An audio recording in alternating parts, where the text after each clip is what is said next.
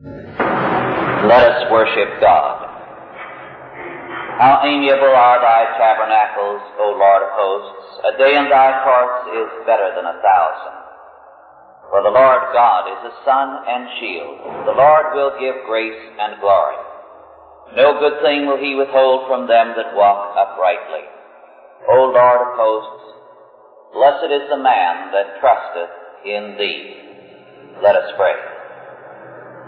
Almighty God, our Heavenly Father, who has summoned us to be thy people, and has set the seal of thy love upon us, we give thanks unto thee that in the midst of a troubled world, we walk in thy peace and in thy safety. We thank thee that thy hand is before and behind us, and dost always surround us with thy protecting care and grace. Make us mindful, our Father, that thou hast called us to be thy people, to exalt thy name, to serve thee, to rejoice in thee, and to walk in thy confidence and in thy power. Bless us by thy word and by thy Spirit, that we may be better armed day by day in thy service and to thy praise and glory. In Jesus' name, amen.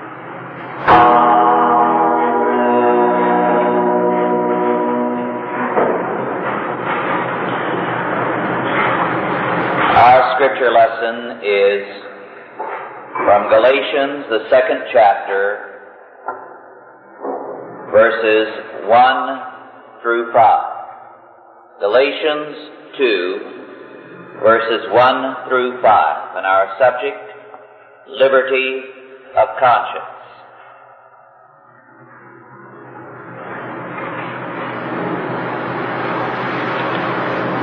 Then 14 years after I went up again to Jerusalem with Barnabas, and took Titus with me also. And I went up by revelation and communicated unto them that gospel which I preach among the Gentiles, but privately to them which were of reputation, lest by any means I should run or had run in vain. But neither Titus, who was with me, being a Greek, was compelled to be circumcised, and that because of false brethren unawares brought in, who came in privily to spy out our liberty which we have in Christ Jesus, that they might bring to us into bondage, to whom we gave place by subjection, no, not for an hour, that the truth of the gospel might continue with you. The subject of liberty of conscience is a very important one. It is especially important because it is denied in the modern world. Legally, our country was established on the premise of liberty of conscience, among other things. In recent years, it has moved from any position which legally holds to liberty of conscience to a radically different one, the idea of toleration. Now, the two are definitely and drastically different. The idea of toleration was first propounded by Sir Thomas More in his Utopia. King Utopus decreed toleration of most religions and of most religious practices, but reserved the right to himself to tolerate that which he chose and at any time to withdraw that toleration. Now, what Sir Thomas More did in Utopia was to revive the ancient pagan concept of toleration. What is the difference? To understand the difference, let us go back to Rome, because Rome is the classic example of a state which held to religious toleration. Rome believed that the best policy to follow as an empire was to tolerate any and every religious group as long as it was not definitely subversive. Any religious group had to do within the Roman Empire was to apply for legal status, for licensing. This was a relatively simple act. The essence of it was to offer incense at the altar of the emperor, signifying the priority of the state to any god or gods or any religion. Then they were granted toleration.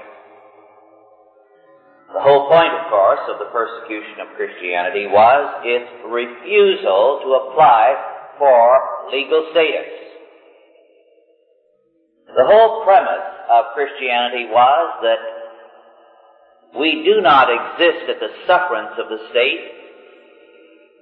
The state has no jurisdiction over God and over Christ to say whether they have a legal existence or not. Liberty of conscience means that we have the right to worship God because God is God over us and over the state. And not only must we recognize God, but the state must recognize God. Now, the inevitable outcome was, of course, an all-out warfare between Christ and Caesar. As one scholar, Guterman, has written, and I quote, "The end of the ancient state coincides with the triumph of Christianity. The triumph of Christianity marks the close of the political and religious development of the classical civilization. The dichotomy between church and state which characterizes society since the 4th century makes its appearance in the last age of the Roman Empire. Render unto Caesar what is Caesar's, and unto God what is God's, is a rule which the ancient state knew not and could hardly acknowledge. This is not merely a coincidence. It is a sequence, as Hustel de Coulanges has pointed out. The close integration of the ancient gods with the classical community was of the essence of the life of the ancient civilization. When this link disappeared, the vital part of the classical culture went with it," unquote. Now, the thesis of the ancient state and of all states outside of Christendom was and is that the state has absolute right over every area of life. It can decree that a man's life be taken without any word of God saying that murderers and kidnappers and others forfeit their life. It does it on its own. It can decree abortion as Greece and Rome did, and as our modern pagan Supreme Court has recently done. It can decree that a particular class or race or group can be eliminated. It has total jurisdiction over man in every area of life. Now, this was the claim of Rome. Absolute, total jurisdiction. Sir Hartley Shawcross, who in the early 1950s was Attorney General of Britain, made the statement in Parliament on one occasion concerning the absolute right of Parliament. And he stated that if Parliament decrees that all blue-eyed babies shall be destroyed at birth, Parliament has that power. Now, this was an assertion of the principle of ancient paganism, of the ancient pagan state. Incidentally, he was not challenged on that, except by a very small number, whose number in Parliament today is even fewer. Now, Rome claimed such total power. Having established that power, its policy then was, we will be tolerant of all who will recognize our claims, who will work within the framework of Rome and its absolute sovereignty. And this, of course, the Christians refused to do. I referred a a few weeks ago to the fact that as soon as the church began to spread in the Roman Empire within the lifetime of St. Paul, within a few years after the resurrection, Roman emperors were indeed writing to governors of various provinces asking for a report on these people. They're unlicensed. Provide us information concerning them and either demand that they comply or execute them. We have the letters of Pliny the Younger and his report on what the Christians were, plus the fact that he had executed all who refused to recant their faith or to offer incense to the emperor. Now the emperor in question was Trajan, who regarded himself as a very enlightened and tolerant person. And his attitude was, give them every opportunity to be sensible about this and to apply for a license, to recognize that Rome is superior in every area, that Rome can tell them how much they can do and what they are going to do. If they grant us supremacy, then be indulgent of their superstitions. And that was the word that he used. Now Pliny found a number who refused to recant and executed them, and then he said that some recanted or said, well, we were with the church for a while, but we left it about a year ago. And so from the report of the recanters, he made the following statement. First of all, concerning the recanters, and I quote, they all worshipped your image and the statues of the gods and cursed Christ. But they declared that the sum of their guilt or error had amounted only to this, that on an appointed day they had been accustomed to meet before daybreak and to recite a hymn antiphonally to Christ. Before daybreak, because the Lord's Day was a work day, and they either met in the early church late at night or before daybreak and before time to go to work. Recite a hymn antiphonally to Christ as to a God, and to bind themselves by an oath, not for the commission of any crime, but to abstain from theft, robbery, adultery, and breach of faith, and not to deny a deposit when it was claimed. After the conclusion of this ceremony, it was their custom to depart and meet again to take food. But it was ordinary and harmless food, and they had ceased this promise after my edict, in which, in accordance with your orders, I had forbidden secret societies. I thought it the more necessary, therefore, to find out what truth there was in this by applying torture to two maidservants who were called deaconesses. But I found nothing but a depraved and extravagant superstition. I therefore postponed my examination and had recourse to you for consultation. Now this and other reports gave evidence of the very superior morality of the Christians. At a somewhat later date, Tertullian, in pleading for religious liberty and against the persecution and execution of Christians, told the emperor, you know you have no better citizens than we. We are your most honest citizens, your most faithful and honest taxpayers at a time when everybody is cheating. We are your best soldiers. Wherever we serve, you know you can depend on us in all things save this.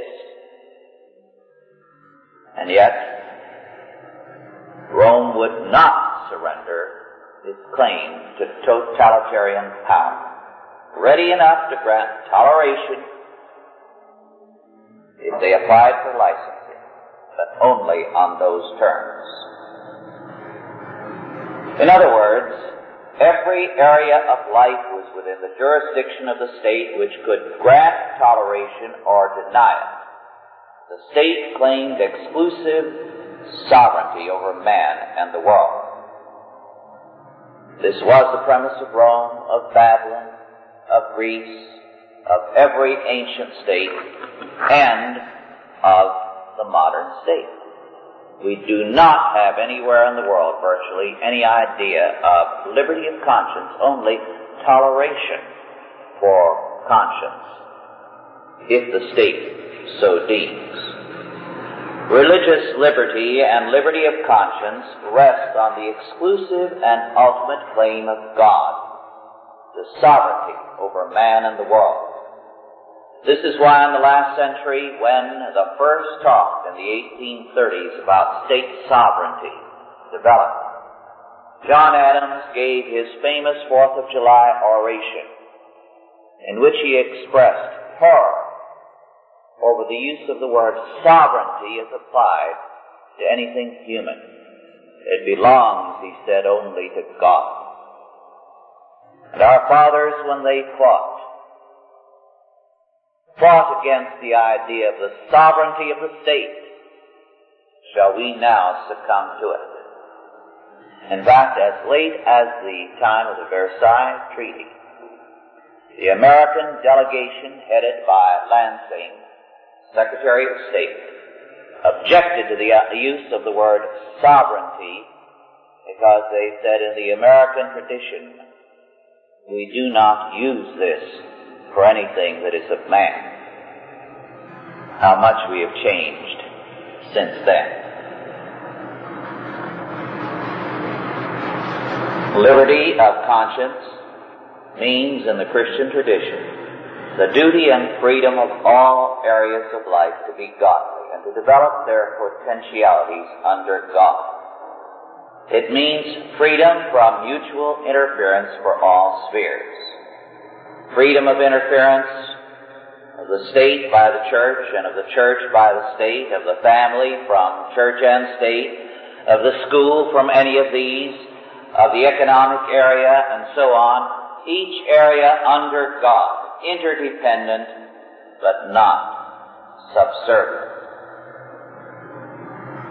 Now the idea of absolute freedom, which is propounded by some today, is a myth. The most radical development of this was under the Marquis de Sade, who wanted freedom for murder, freedom for every perversion in particular, but still required the abolition of Christianity, marriage, the church, and all protection of life and property, and much more. Every philosophy of freedom has its areas of constraint. In anarchism, there is the freedom of the absolute individual, but a total proscription of any government over man, so that you are not free in an anarchistic order from having your property robbed or your person assaulted or murdered. And any attempt by you to claim the integrity of your property from others is a restriction of their liberty according to anarchism. Such men as Max Stirner and others. Under statism, you have the freedom of the absolute state, but no freedom for the individual or the church or the school. For Christianity, there is the freedom of the absolute God, and only freedom insofar as we conform to God's order. Under Christianity, there is no freedom for murder, for theft, for adultery, for false witness, for fraud, for cannibalism, and for a variety of other practices that are prescribed by biblical law. And today we are at war with Christian liberty, at war with the biblical doctrine of liberty of conscience. And we are seeing the revival of a number of things which are definitely anti-Christian. One of the most interesting things lately was a book by the University of California historian Jeffrey Burton Russell, Witchcraft in the Middle Ages. It was apparently, I understand from someone who knew him, a very painful book for Russell to write. He began his research convinced that the whole idea of the witch cults in the medieval and early modern period being so bad was a lot of propaganda, and these were poor, superstitious people who were brutally oppressed by Christians. He admits before he is through and provides abundant evidence that actually not only were these witches, cults, an anti-Christian religious movement, pagan to the core, antinomian, but that they practiced human sacrifice, cannibalism, and much, much more. And so as he concludes his book, he feels that the revival of this kind of movement is a major threat to the future. And he writes, now once again, institutions are failing, and men are being thrust back upon their own formulations of symbolic order. Once again, lacking the framework of a coherent, rational system, we are increasingly subject to propaganda, nihilism, and mindless violence. Dogmatic and unreasoning ideologists are preparing for us a new witch craze, couched now in secular rather than in transcendental terms, unquote. And so he sees in it a fearful threat to the future, a threat to human life, because he feels very definitely that the movement as it has arisen will very quickly, if it has not already, and there is evidence that it already has, gone to such things as cannibalism and human sacrifice. Now the modern argument for liberty of conscience is a totally anarchistic one. Staunton Lind and others who have written lately about liberty of conscience, as well as the whole of the New Left, have not defended liberty of conscience in any historic Christian sense. In fact, they want to proscribe and eliminate Christianity entirely by law. They want liberty of conscience only for the anarchistic individual, for groups like the witchcraft cults, to practice cannibalism or whatever is in conformity with their idea of liberty. And so it is important for us to understand what the issues are in the doctrine of liberty of conscience. The great and classic statement of it, the case which has had a profound influence on all modern history, and which led to the liberty of conscience which we have had, is section 2 of chapter 20 of the Westminster Confession. And as I indicated a couple of weeks ago, recently a historian has belatedly admitted how centrally important this statement is historically.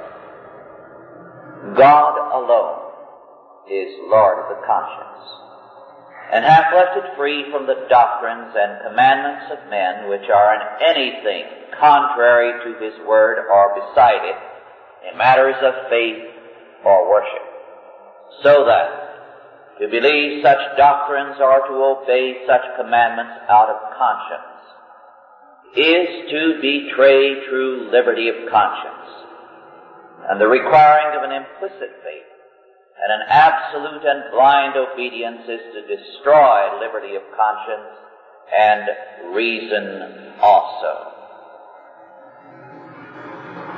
Now this is a point of critical importance. The apostles refused to lord it over men's conscience. This comes through clearly in the New Testament. Church and state dare not do so without sinning, but both now are lording it over the conscience of men. Now, the whole point of St. Paul in our scripture lesson is concerned precisely with this matter, liberty of conscience. What is he writing about? The Judaizers in the church were requiring that converts be circumcised. Now, let's examine the entire subject to see why Paul took the stand that he did. The church retains the practice of circumcision. In fact, in Christendom, circumcision has been well nigh a universal practice from the time of the apostles to the present, but never required except by the Coptic Church, which is hardly Christian. Now, St. Paul makes a point of the fact and tells us he was circumcised on the 8th day. He tells us, moreover, that when he converted Timothy, who had a Jewish mother, he insisted on Timothy being circumcised.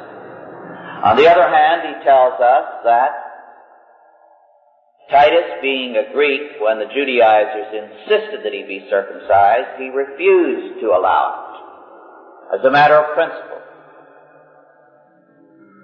Over and over again, he deals with the symbolic meaning of circumcision in passage after passage. This is not new with St. Paul. The Old Testament repeatedly speaks of the symbolic meaning of circumcision. The thing that is clear is that circumcision was symbolically a very important thing to St. Paul, and moreover, the St. Paul was not averse to the use of it, provided it was not mandatory. That was the point of objection. Now, it would be easy to say, why the fuss? After all, Paul, you believe in circumcision, you think it's a good thing, even though it's no longer the covenant rite. And you believe that God gave it in the beginning not only as the covenant rite, but as a very good practice for health reasons, and therefore you yourself circumcised Timothy. Now, why make such a stink about it and divide the church over it? Why not go along with these Judaizers and you'll unite the church instead of splitting it? You're not against it. You yourself have not said, don't do it. You just fought the Judaizers because they have insisted that it must be done. Now, this is such a subtle point, Paul. Why don't you stop dividing the church over it? But Paul is emphatic. And he tells us that he never for a moment considered compromising. To whom we gave place by subjection, no, not for an hour, that the truth of the gospel might continue in us.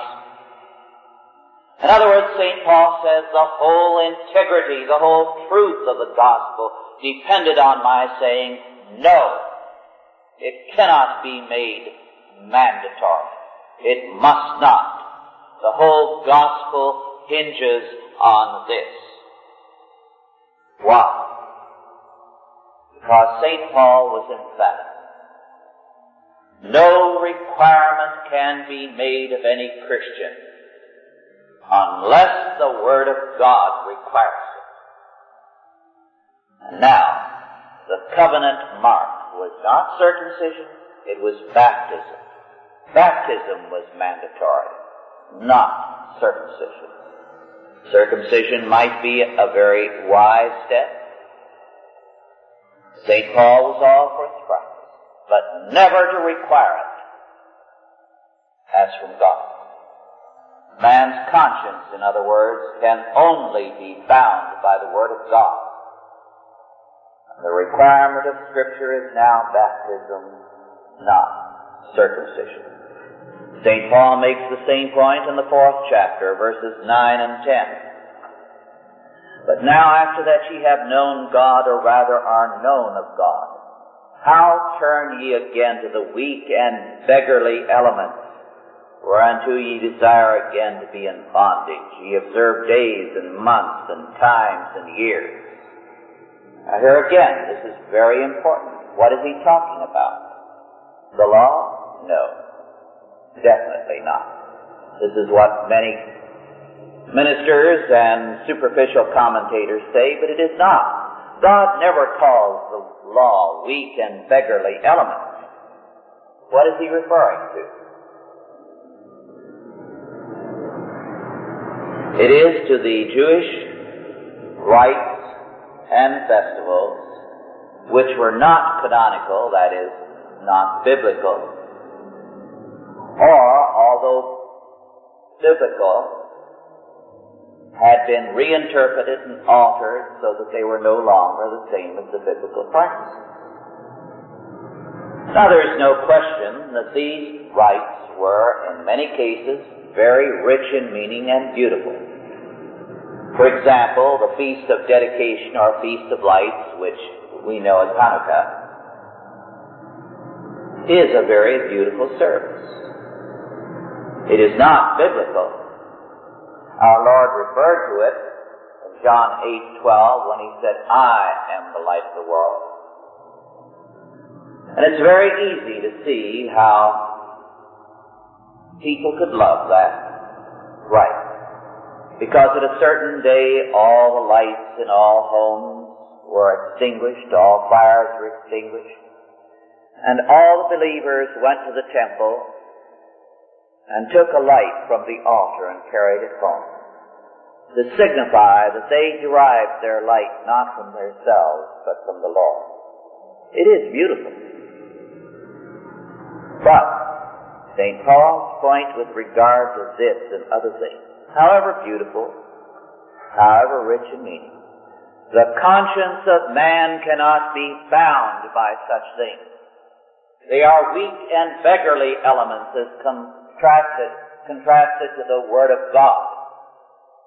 So that no matter how noble a rule you and I lay down, how worthy it might be, or how worthy the cost, we cannot bind the conscience of men to anything save the Word of God.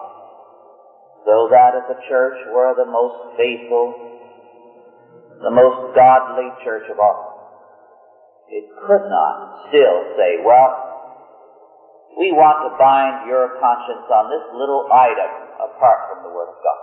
Nor can the finest country in the world do that either.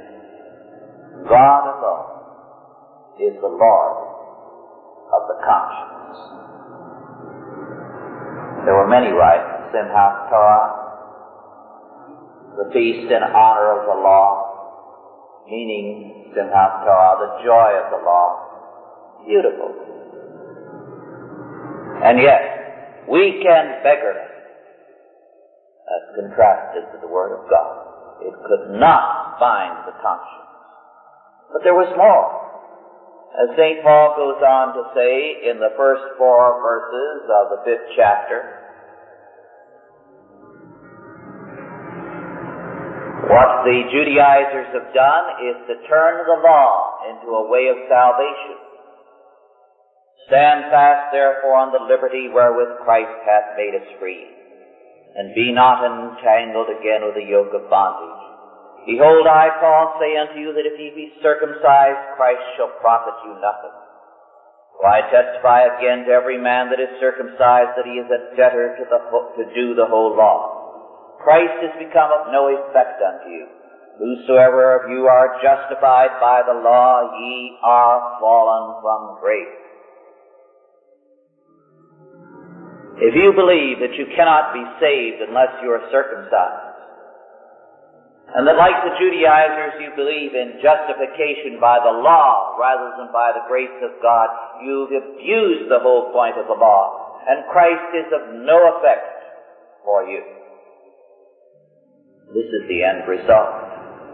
If men's conscience is bound by anything other than the Word of God,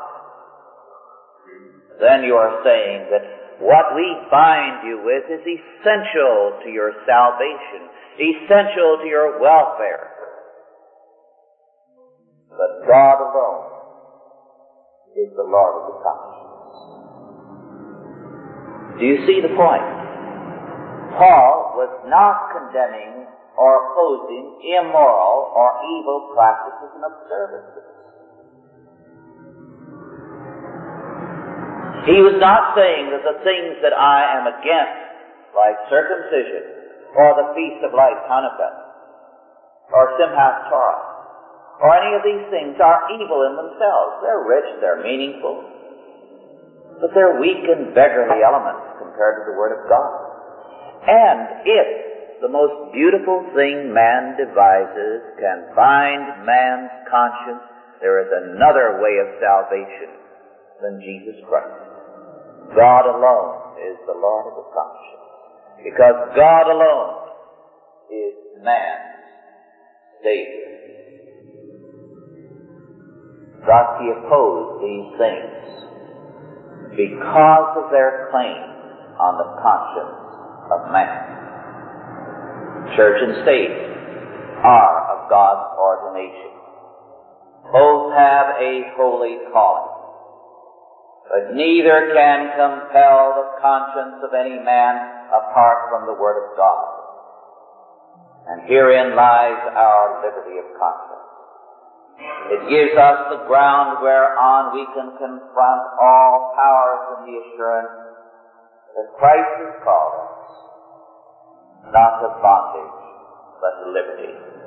Stand fast, therefore, in the liberty wherewith Christ hath made us free. Be not entangled again with the yoke of bondage. Let us pray. Almighty God, our Heavenly Father, we give thanks unto Thee that Thou hast made us free in Jesus Christ. O Lord our God, we are surrounded today with the yokes of bondage, which again seek to bind men, to bind the conscience of men to church and to state and to other agencies. Thy word hath set us free. Grant that by Thy word we may bring freedom unto others, and again establish ourselves in Thee and of Thee, and to Thy praise and glory. Bless us for this purpose in Jesus' name. Amen. We have a very few minutes. Are there any questions?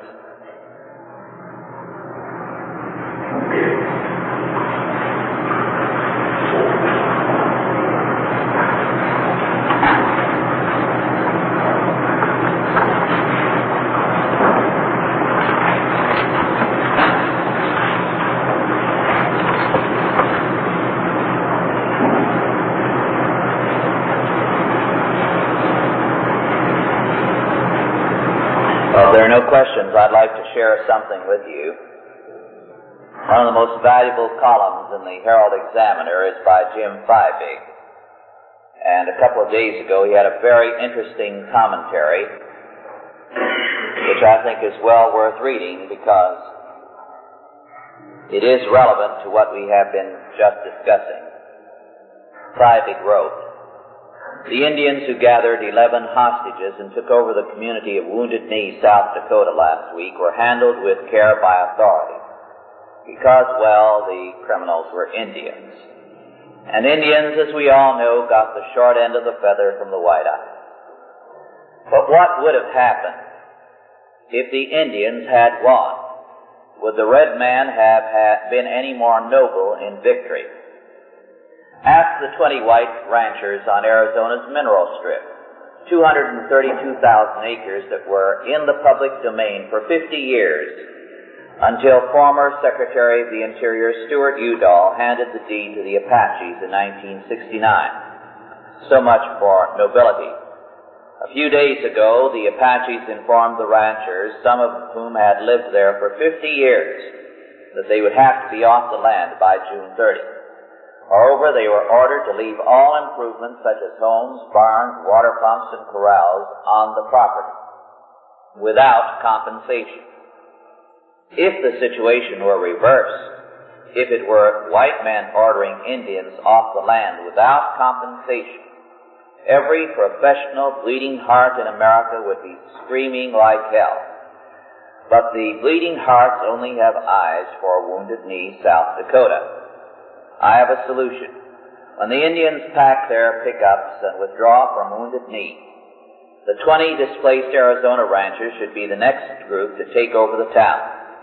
They can gather a few hostages, hole up with their Winchesters, and make their demands for justice known to the press. How far do you think they'll get?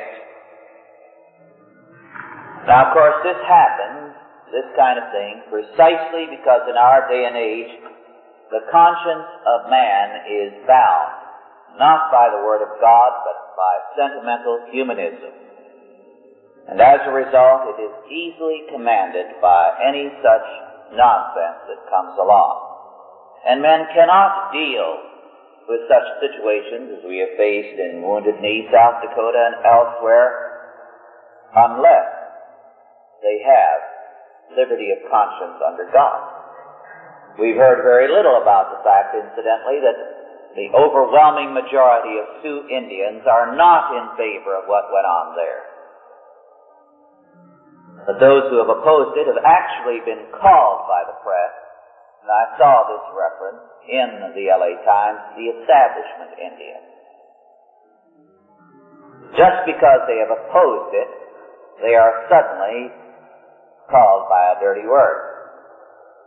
On top of that, a very sizable percentage of the Indians who poured into Wounded Knee were not even Sioux. They were people from all over, from Los Angeles and elsewhere, Indians who were city dwellers and who saw good opportunity for some rabble-rousing. And yet there are people who feel very deeply upset about all that we have done to the Indian and whose conscience is very tender on that score. The conscience of man becomes enslaved whenever and wherever it is not under the Word of God, because God alone is the Lord of the conscience, and men can only be free of men when they are thoroughly and totally under God. Well, our time is up. Let's bow our heads now for the benediction. And now go in peace, God the Father, God the Son, and God the Holy Ghost bless you and keep you, guide and protect you this day and always. Amen.